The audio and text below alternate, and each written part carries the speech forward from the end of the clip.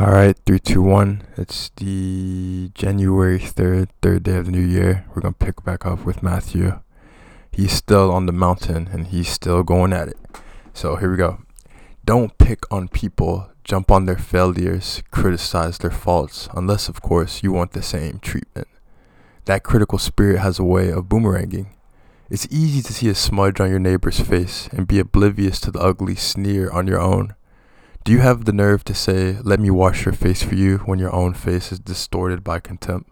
It's this whole traveling roadshow mentality all over again, playing a holier-than-thou part instead of just living your part. Wipe that ugly sneer off your face, and you might be able to offer a washcloth to your neighbor.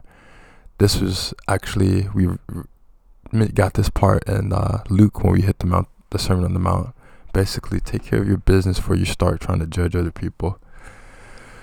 Don't be flip with the sacred. Banter and silliness give no honor to God. Don't reduce holy mysteries to slogans. In trying to be relevant, you're only being cute and inviting sacrilege. Don't bargain with God. Be direct. Ask for what you need. This isn't the cat and mouse hide and seek game we're in. If your child asks for bread, do you trick him with sawdust? If he asks for fish, do you scare him with a live snake on his plate? As bad as you are, you wouldn't think of such a thing. You're at least decent to your own children. So don't you think the God who conceived you in love will be even better? Here is a simple rule of thumb guide for behavior. Ask yourself what you want people to do for you, then grab the initiative and do it for them. Add up God's law and the prophets, and this is what you get. Don't look for shortcuts to God. The market is flooded with surefire, easygoing formulas for a successful life that can be practiced in your spare time. Don't fall for that stuff, even though crowds of people do. The way to life, to God, is vigorous and requires total attention. Be wary of false preachers who smile a lot, dripping with practiced sincerity. Chances are they are out to rip you off some way or another. Don't be impressed with charisma. Look for character. Who preachers are is the main thing, not what they say.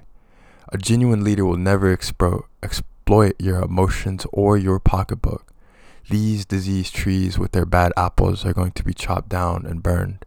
Knowing the correct password, saying master, master, for instance, isn't going to get you anywhere with me.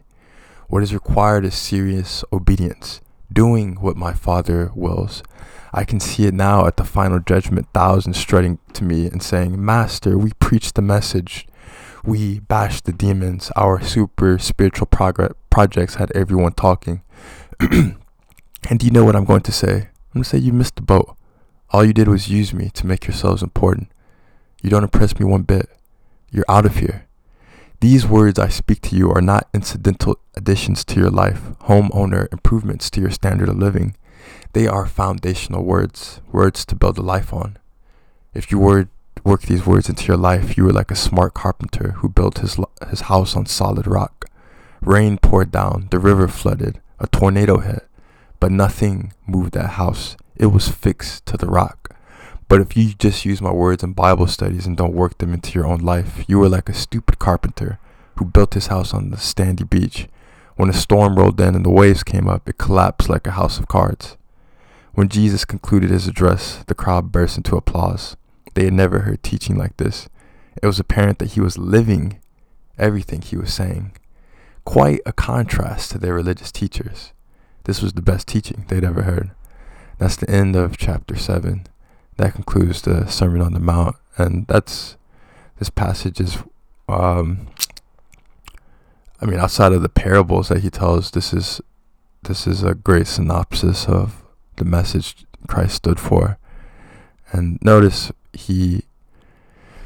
what I love most about it, I think, is especially when he's like redoing the 10 Commandments, and when we get to like the adulterous woman, we get to some of these other parables, he does more of it, but he's actually doing a few things at once. For one, he's actually saying that who you are, what's most important, starts in your thoughts. It starts in your heart.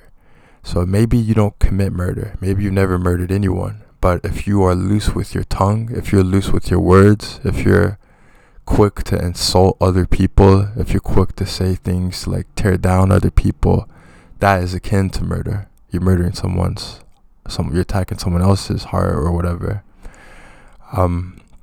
Same thing with adultery. He's saying, yes, maybe you haven't cheated on your husband yet or cheated on your spouse yet, but if you are thinking about it, if you're contemplating it, if you are ruminating on it, if you are toying with the idea of it, that in and of itself is adultery. That right there. A lot of people don't like to acknowledge or address that, and instead they kind of just bury it, and they wait for it to fester up later in different places. But if you're contemplating that, even that in and of itself is infidelity, right?